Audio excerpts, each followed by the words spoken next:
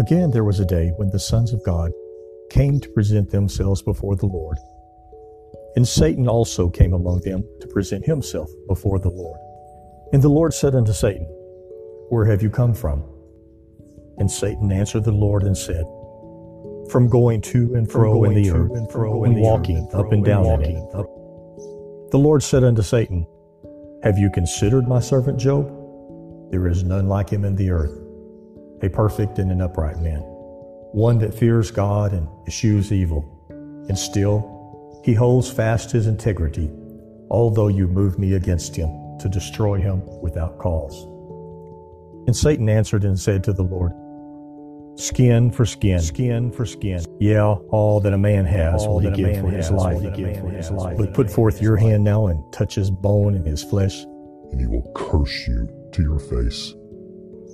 And the Lord said unto Satan, Job is in your hand, but save his life.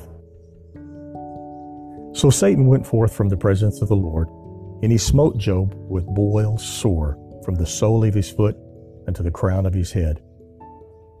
And Job took him a potsherd to scrape himself withal, and he sat down among the ashes. And then his wife said unto him, Do you still retain your integrity? Curse God, and die. But Job said unto her, You speak as one of the foolish women. What, should we only receive good life from the hand of God, and not expect to receive evil? In all this, Job did not sin with his lips.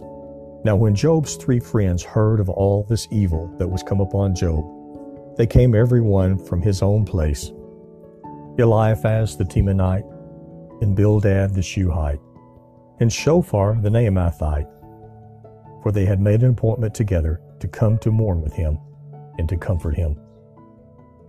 And when they had lifted up their eyes afar off, they did not know him. Then they lifted up their voice, and they wept, and they tore every one his mantle, and sprinkled dust upon their heads toward heaven. So they sat down with him upon the ground 7 days and 7 nights, and none spake a word unto Job, for they saw that his grief was very great.